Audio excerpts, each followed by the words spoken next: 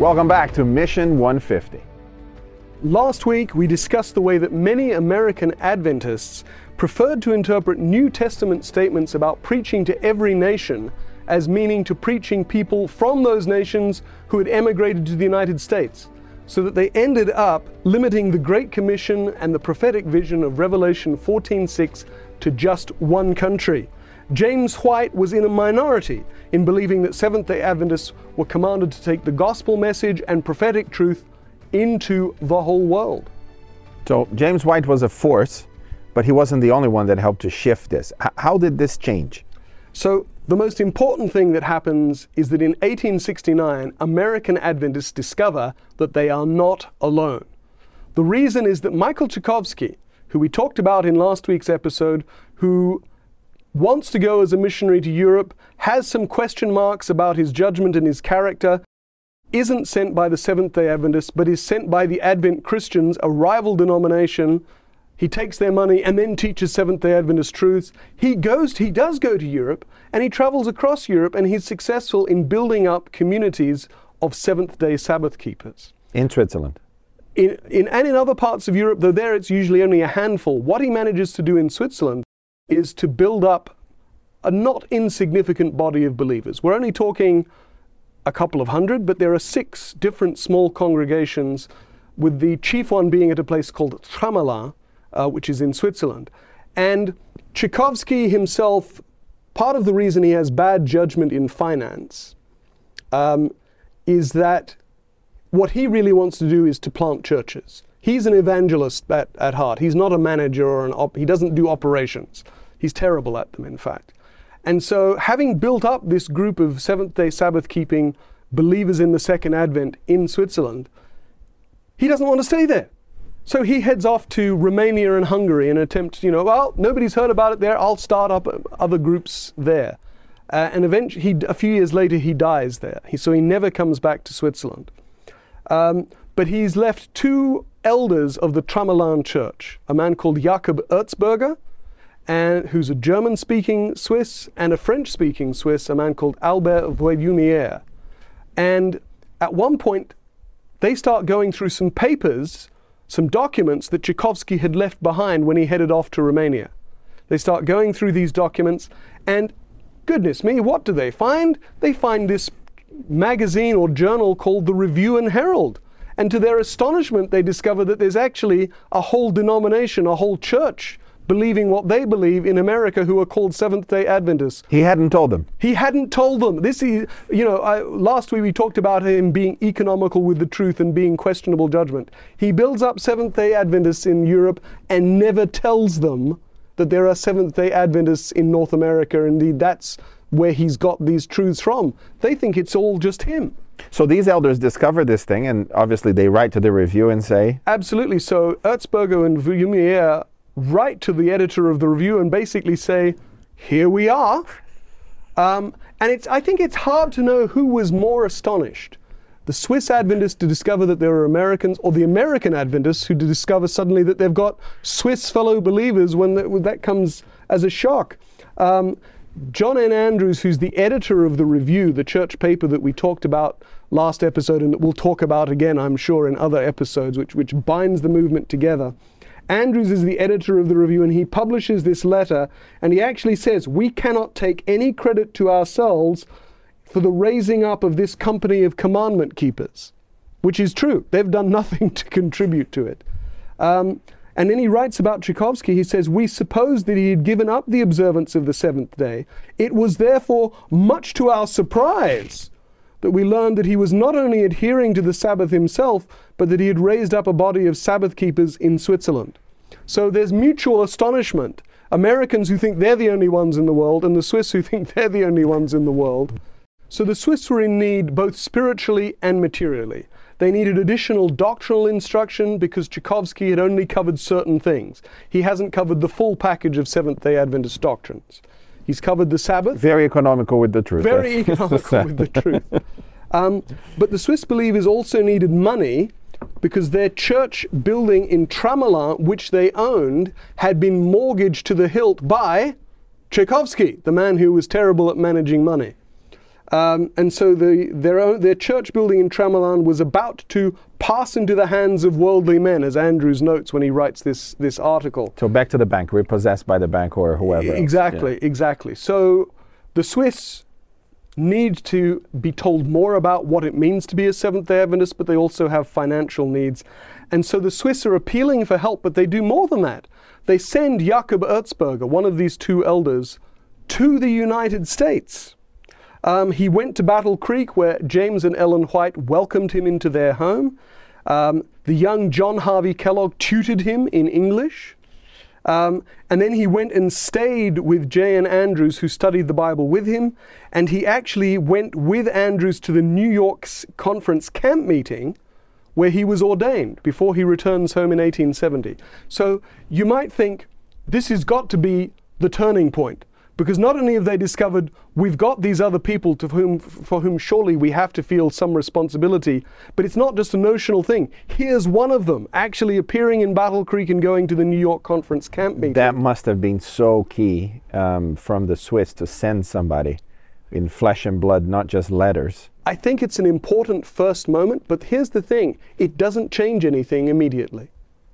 It doesn't change anything immediately. Well, as far as they were concerned, they ordained him. He's going back. He's our guy there. Right. This isn't our problem.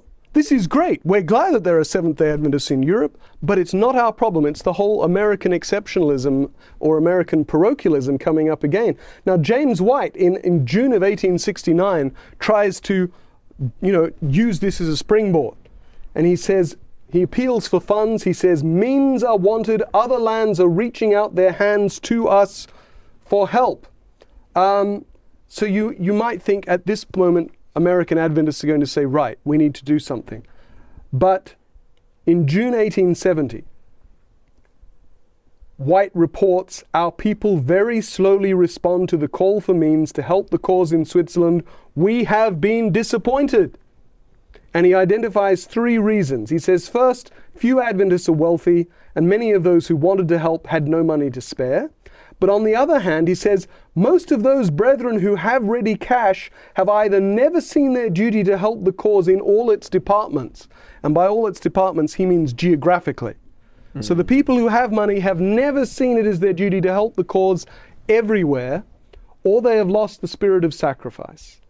And I think most important is that American Adventists just didn't agree they had the responsibility to help. Even though, as White says, other lands are reaching out their hands, American Adventists are saying, no, we don't have a responsibility, because James White writes, in the minds of many there is doubt.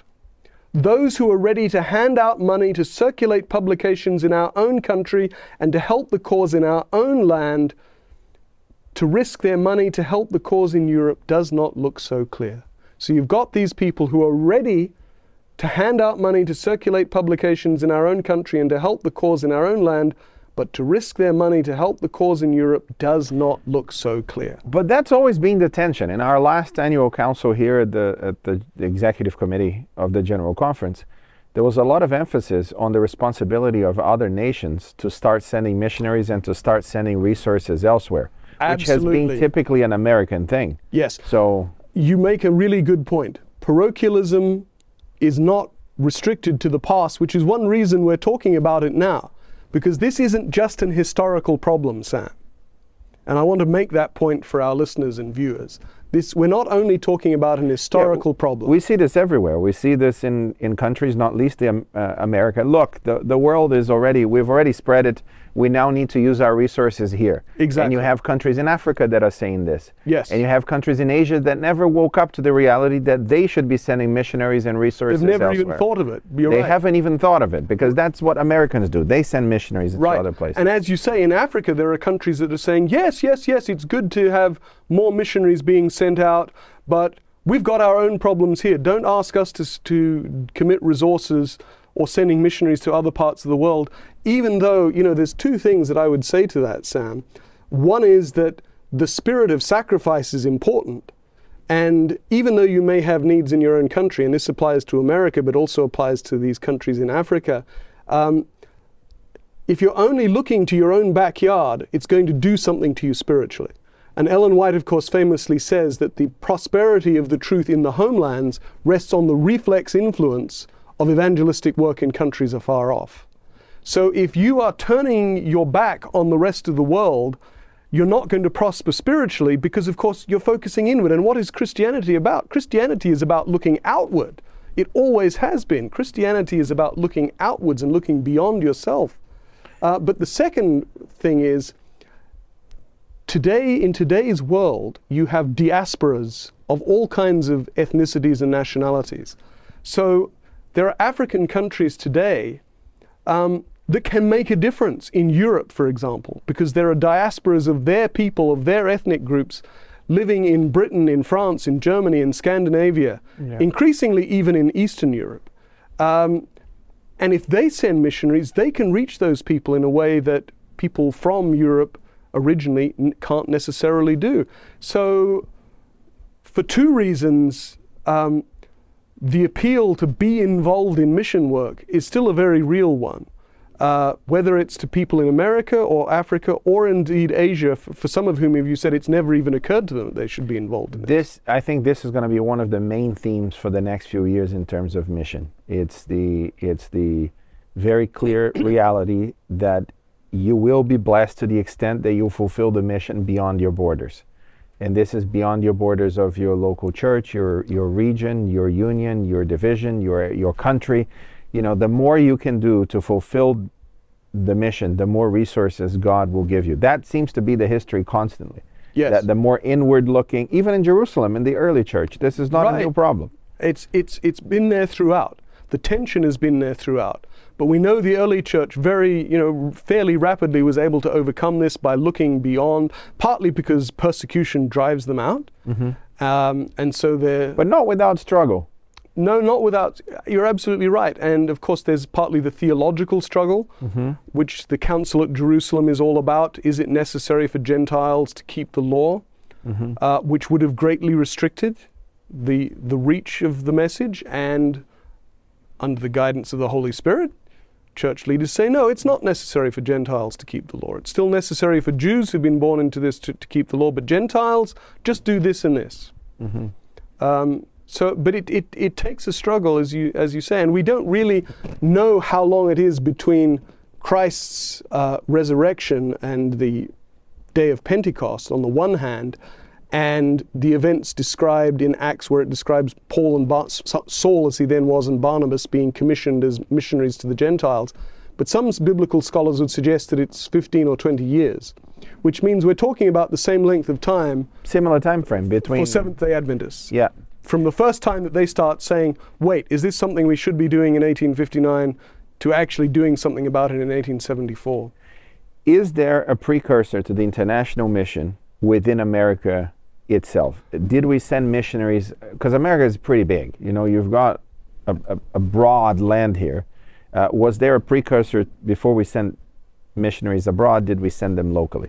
Absolutely. And in fact, within a year of the founding of the General Conference session, they send John Loughborough to work in the New England Conference as, they call him, a missionary, to do mission work, because even though the church started in New England, it's actually quite weak in New England. Where it's grown is in upstate New York and Michigan and the Midwest of the United States. But they felt New England had a potential to be They felt New England had potential. They had Adventists there, so they send Loughborough.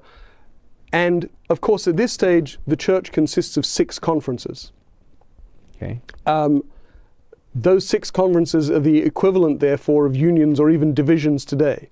And one reason that they found a Seventh-day Adventist denomination is because they recognize if you only have 6 conferences, in effect, you've got 6 Seventh-day Adventist churches. And the only incentive for any of them is to look within their own boundaries. Who's got the incentive to look beyond the boundaries of my state conference? So the structure had to serve the mission to other areas from the outset. From the outset, they found an organized church that is overarching because they want mission to succeed. It's just that initially, they only think of mission as being within the United States. But the philosophy is the same, the principle is the same. The principle is the same. And so actually, if you look at our history, from the very beginning, we've taken resources from where the church is strong and applied them to where the church is weak in order that the church can grow there. And this applies from a local conference, somewhere in a region. if there is a town that there is no Adventist presence, the tithe and offerings from the other churches in that region will sponsor a new missionary to that new village, that new town. Exactly. Usually a union is a country or part of a country. The same thing applies, and then the division. And the General Conference has special projects to reach areas of the world where there isn't enough strength in that area. Where there's not enough strength to evangelize their own territory. The same principle that applies to 162,000 congregations applied at the time to fewer, much fewer congregations. Yeah, to around 3,000 believers in total, as opposed to 21 million. That's pretty rare to have the same principle applying at scale in that way. It is, and it's part of our history, and that's why it concerns me when I do hear people from various parts of the world saying, the rest of the world is fine now, we don't have an obligation. And I'll be honest, especially I hear that from people in North America, because North America is very materially blessed. There's far more, partly just because of the GDP of the United States, the tithe and offerings that come out of North America are far more than anywhere else in the rest of the world, and far more per capita. So if American Adventists aren't willing to invest their resources to help the church grow in the rest of the world, it's not going to happen, or it's not going to happen as quickly. Now, fortunately, we've got South America, which never used to be interested in the rest of the world, is now stepping up and saying, yes, the I Will Go, which is literally the congress that happens each year for young people, thousands of Adventist young people saying, I will go, more than we actually have opportunities to use. We have less opportunity than we have people. There are more people willing to go than we have places to send them. That's right. And mission offerings from South America, from Europe and Australia are buoyant. But you know, if we do retreat into that parochialism again that says, I only need to worry about reaching the church in my country, because that's where God has really pointed me. We're making the same mistake as our pioneers made, and B, we're ignoring the good decision that our pioneers made, because throughout our history, we've taken resources from where the church is strong, not stripping it of resources, no, but taking resources and applying it to where the church is weak, and that's why the church has grown. That's why the church has grown in Africa and Latin America.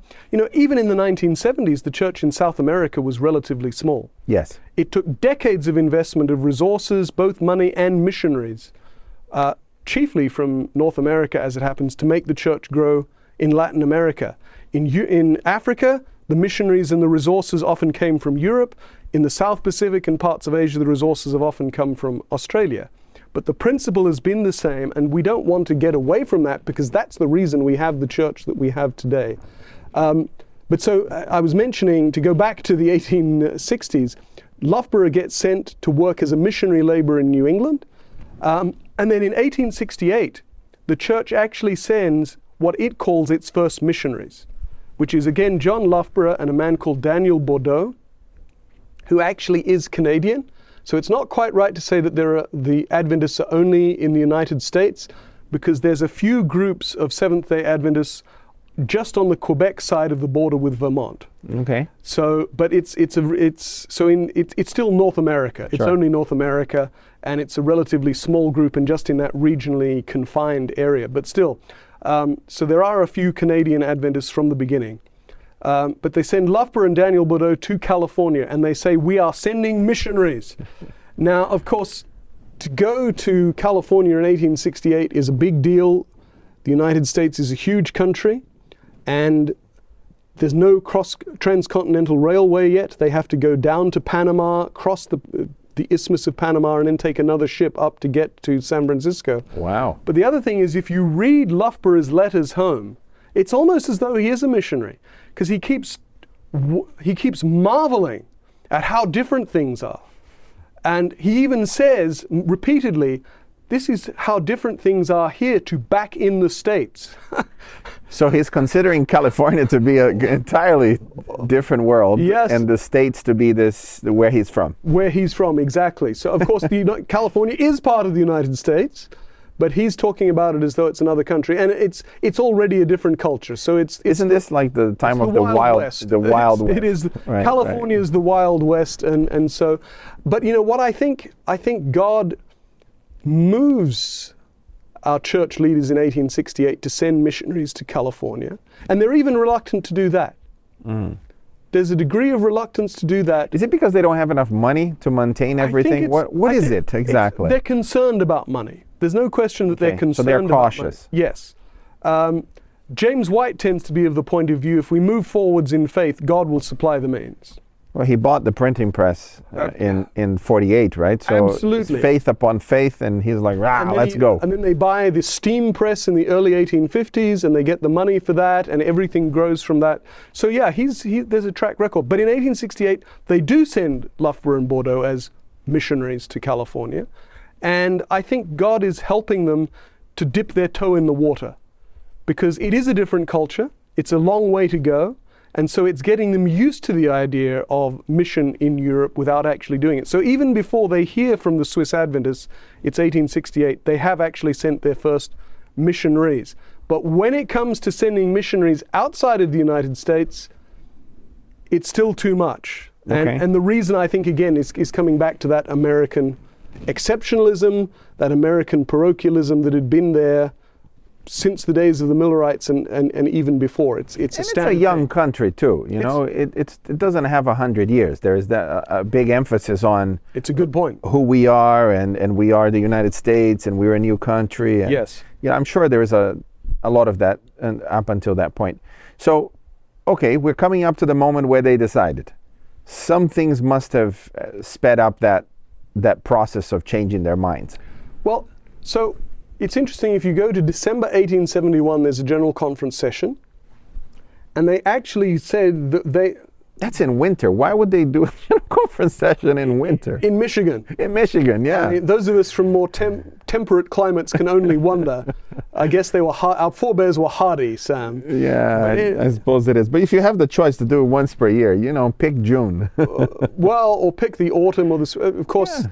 They're farmers, so they don't want to do it at a time when they have to be working in the fields. That's probably winter. There's nothing that they can do. Right. So plenty of time. You may as well have an administrative meeting. But the minutes actually record that the session voted to send out Brother Matteson as a missionary to the Danes and Norwegians. So you might say, right, great, they've done it. But then I've left out part of the action. Because the action also then says, in Wisconsin. Okay, so again, the same theme. We're going to reach the Danes.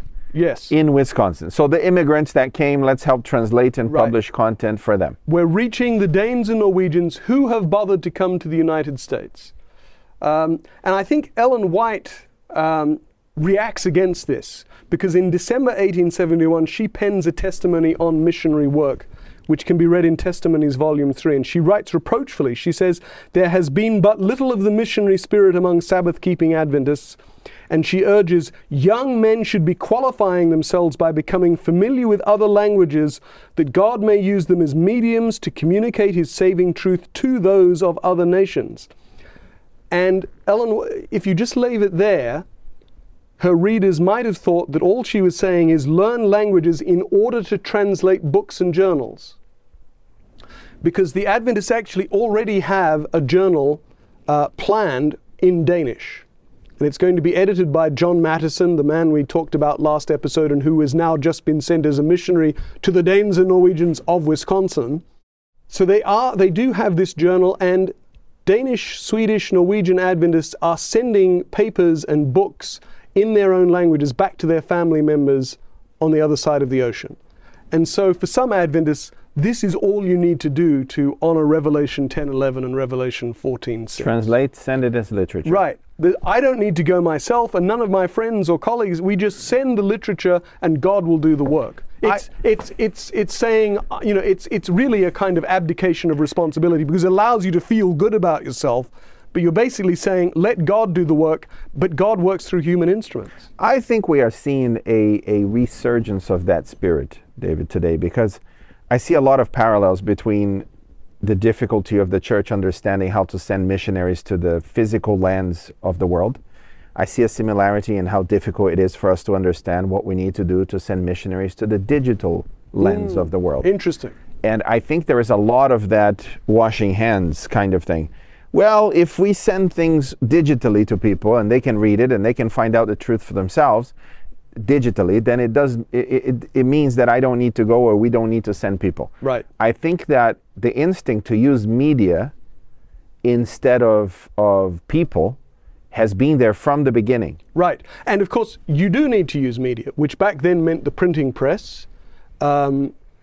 And you do need to use media, but you've got to do more than use media. Yeah, it will always involve people. Media by itself will not.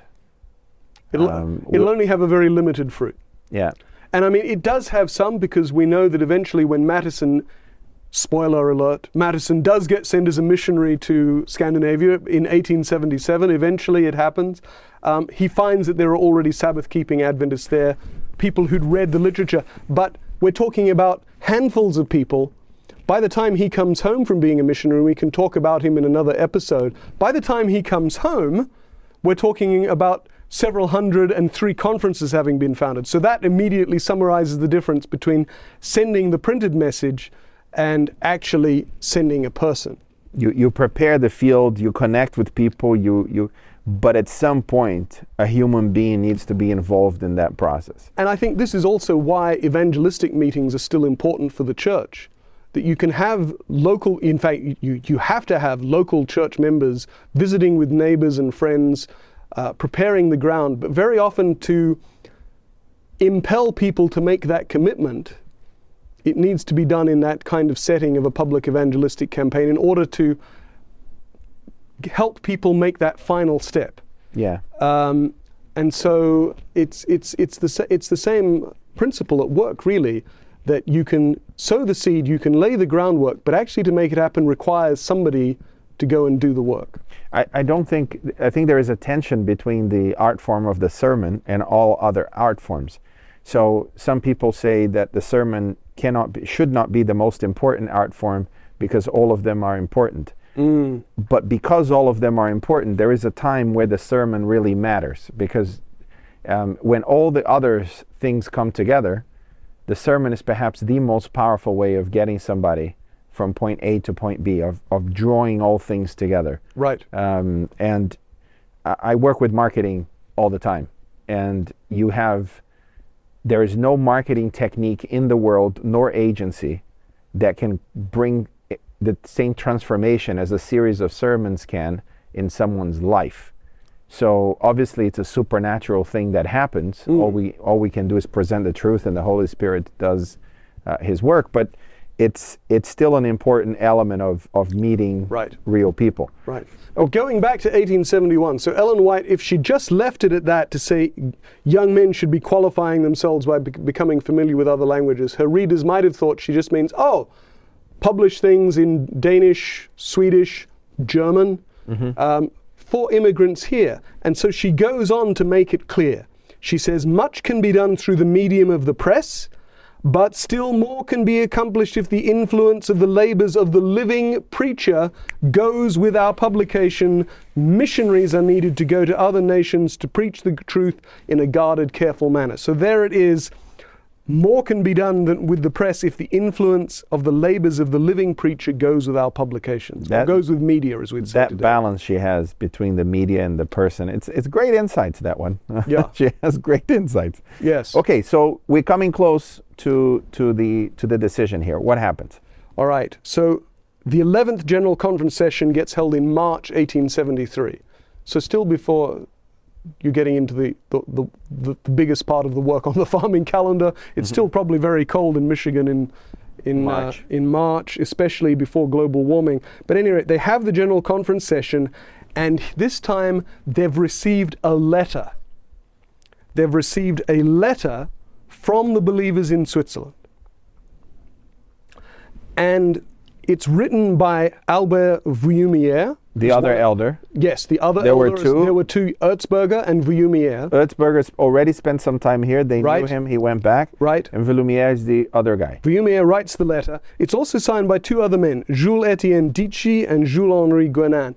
Now, all 3 of these men become Seventh-day Adventist leaders later. But these represent the 6 small congregations that exist in Switzerland. Left by Tchaikovsky. Tchaikovsky, but also built up a little by these men. These men, yeah. Yeah. And they appeal. They say, "We pray you to consider, under the regard of God, if it will not be necessary to send an American messenger to Europe to direct the propagation of the truth." Now you note that word. They're not appealing for money now. They're appealing for an American messenger. What's a messenger? It means a minister. They're appealing for a missionary. So before they'd appealed for funds and for moral support, now they're saying, you need to send an American minister to direct the propagation of the truth. That's not a very European thing to say. Send us an American to help us. It's not, and even back then, I mean, today it would be hard to imagine, but even back then, Europeans were quite reticent about American culture, seeing the United States as the Wild West, in effect. Exactly. So is this because they see the growth of here? Are they led by the Holy Spirit to make that request? It's hard to tell, I suppose. I think they see the troubles they're having themselves. They're seeing the financial difficulties that they have that Tchaikovsky left them in, but I think they're also seeing that they're just not making any progress. And by this time they're receiving the review, some of them, and they will be reading and seeing that the church was growing in North America. They'll be aware of that. So I think that's part of it. So how does that impact the readers? Well, let me just quote the last part of it. The letter goes on from that and says, "Oh, dear brethren, pray for us and for the work in Europe. This is the earnest prayer of your affectionate brethren in Jesus Christ, who renew to you the assurance of their Christian love." Now, how do you say no to that? You know, it would be like Paul saying no to the Macedonian man in the vision. It's here they are, you know, appealing to you in the most heartfelt terms. But I do think that it's also probably a crystallization moment. And it also helps that James White gives the keynote address at this session. Now, James White, we'd already touched on, is one of the people who says, yes, the mission has to go into all the world. But in 1866 and 1867, James White has strokes. So he's kind of out. He is out. He's only a young man, but he has these terrible strokes and is in very poor health. And so his voice gets removed. His was the loudest voice appealing, and of course, he still publishes those articles in 1869 and 1870 appealing for money, but there's limits to what he can do. By 1873, he's back. He gives the keynote address to the General Conference session, and the interesting thing is he constantly refers to carrying the message to the world. Not talking about other nations, he talks about the entire work connected with the message which we have to give to the world. He says the third angel's message is a message we are bearing to the world. He quotes Revelation 14:6 that says, this is a worldwide message. And then he says it again. So you can't be in any mistake now, any misunderstanding about this isn't something that just goes to other nations. This has to go to all the world. So I think it's partly the fact that James White is back and gives this incredibly potent address. But I suspect too, Sam, we're seeing a crystallization moment, that you've had now 11 years since the church was founded. You've had people talking about sending foreign missionaries. You've had people offering to go as foreign missionaries. You've discovered there are foreign Adventists, much to your surprise. You've had appeals made on their behalf before, but now they're appealing themselves. And also I think it's the culmination. And I think we probably have to be a little realistic and say, if you're a Seventh-day Adventist in May of 1863, when there's only 3,000 to 3,500 of you, maybe, to say we've got to go into all the world, it's too much. It's ludicrous. It's ludicrous. It can't happen. Of course, the crazy thing is there are not that many more of them by 1873 and 1874, and they take it on. But I think it takes time for people to adjust mentally to that. So I think it's not just that they receive this incredibly heartfelt appeal from the Swiss brethren and sisters, and it's not just that the Swiss are now actually saying, please send us an American minister. Don't just send us money, send us an American minister. And it's not just that you've got James White putting it in these very concrete terms, and that you've had Ellen White putting it not that long ago in equally I think it's all of those things come together, and the events of the March 1873 GC session are what lead people to say, okay, right, now we've got to do this. David, I imagine the Holy Spirit guiding every one of these events that cause their transformation and their slow, process. And by the time they make that decision, I imagine the Holy Spirit being pretty happy that finally they got it. Okay, Right. they got it. Like they got it. But it takes a while for them to actually send. They don't know who exactly they're going to send. Right. It takes another 18 months. 18 months. But I think the corner has been turned in March of 1873. What takes the time is a matter of deciding who to send. And they decide to send the church's most prominent scholar and a former General Conference president, a man called John Andrews, who we quoted earlier. He was editor of the review when the Swiss wrote to them. And we're going to talk about him more in episodes 5 and 6 of this podcast. We're going to focus on J.N. Andrews because the moment of his sending is so crucial. But it also takes time for church leaders and Andrews himself to work out the practical details, which of course were very considerable because he's the first. He has nothing he can slot into. He's got to get everything worked out. And in the end, not everything was properly arranged in advance. And Andrews had to work many things out after he got to Switzerland by writing back to church leaders in America. But that was to come. The key thing is that he does work out a lot of practical details. And it's in September 1874, Andrews, accompanied by his 2 children and accompanied by a Swiss believer called Adamar Vuillumier, who's Albert's brother, the 4 of them sailed from Boston. So eventually, September 1874, the first missionary and his family sails from Boston, the first missionary dispatched by the Seventh-day Adventist Church. We had taken the plunge, we'd broken the logjam, whatever metaphor you want to use, we'd taken a huge and consequential step, and the church would never be the same again. And we will explore what all of this means in future podcasts. Absolutely. Thank you for watching or listening to Mission 150. If you like what you're hearing, please share this with your friends and follow future episodes. We'll see you next week.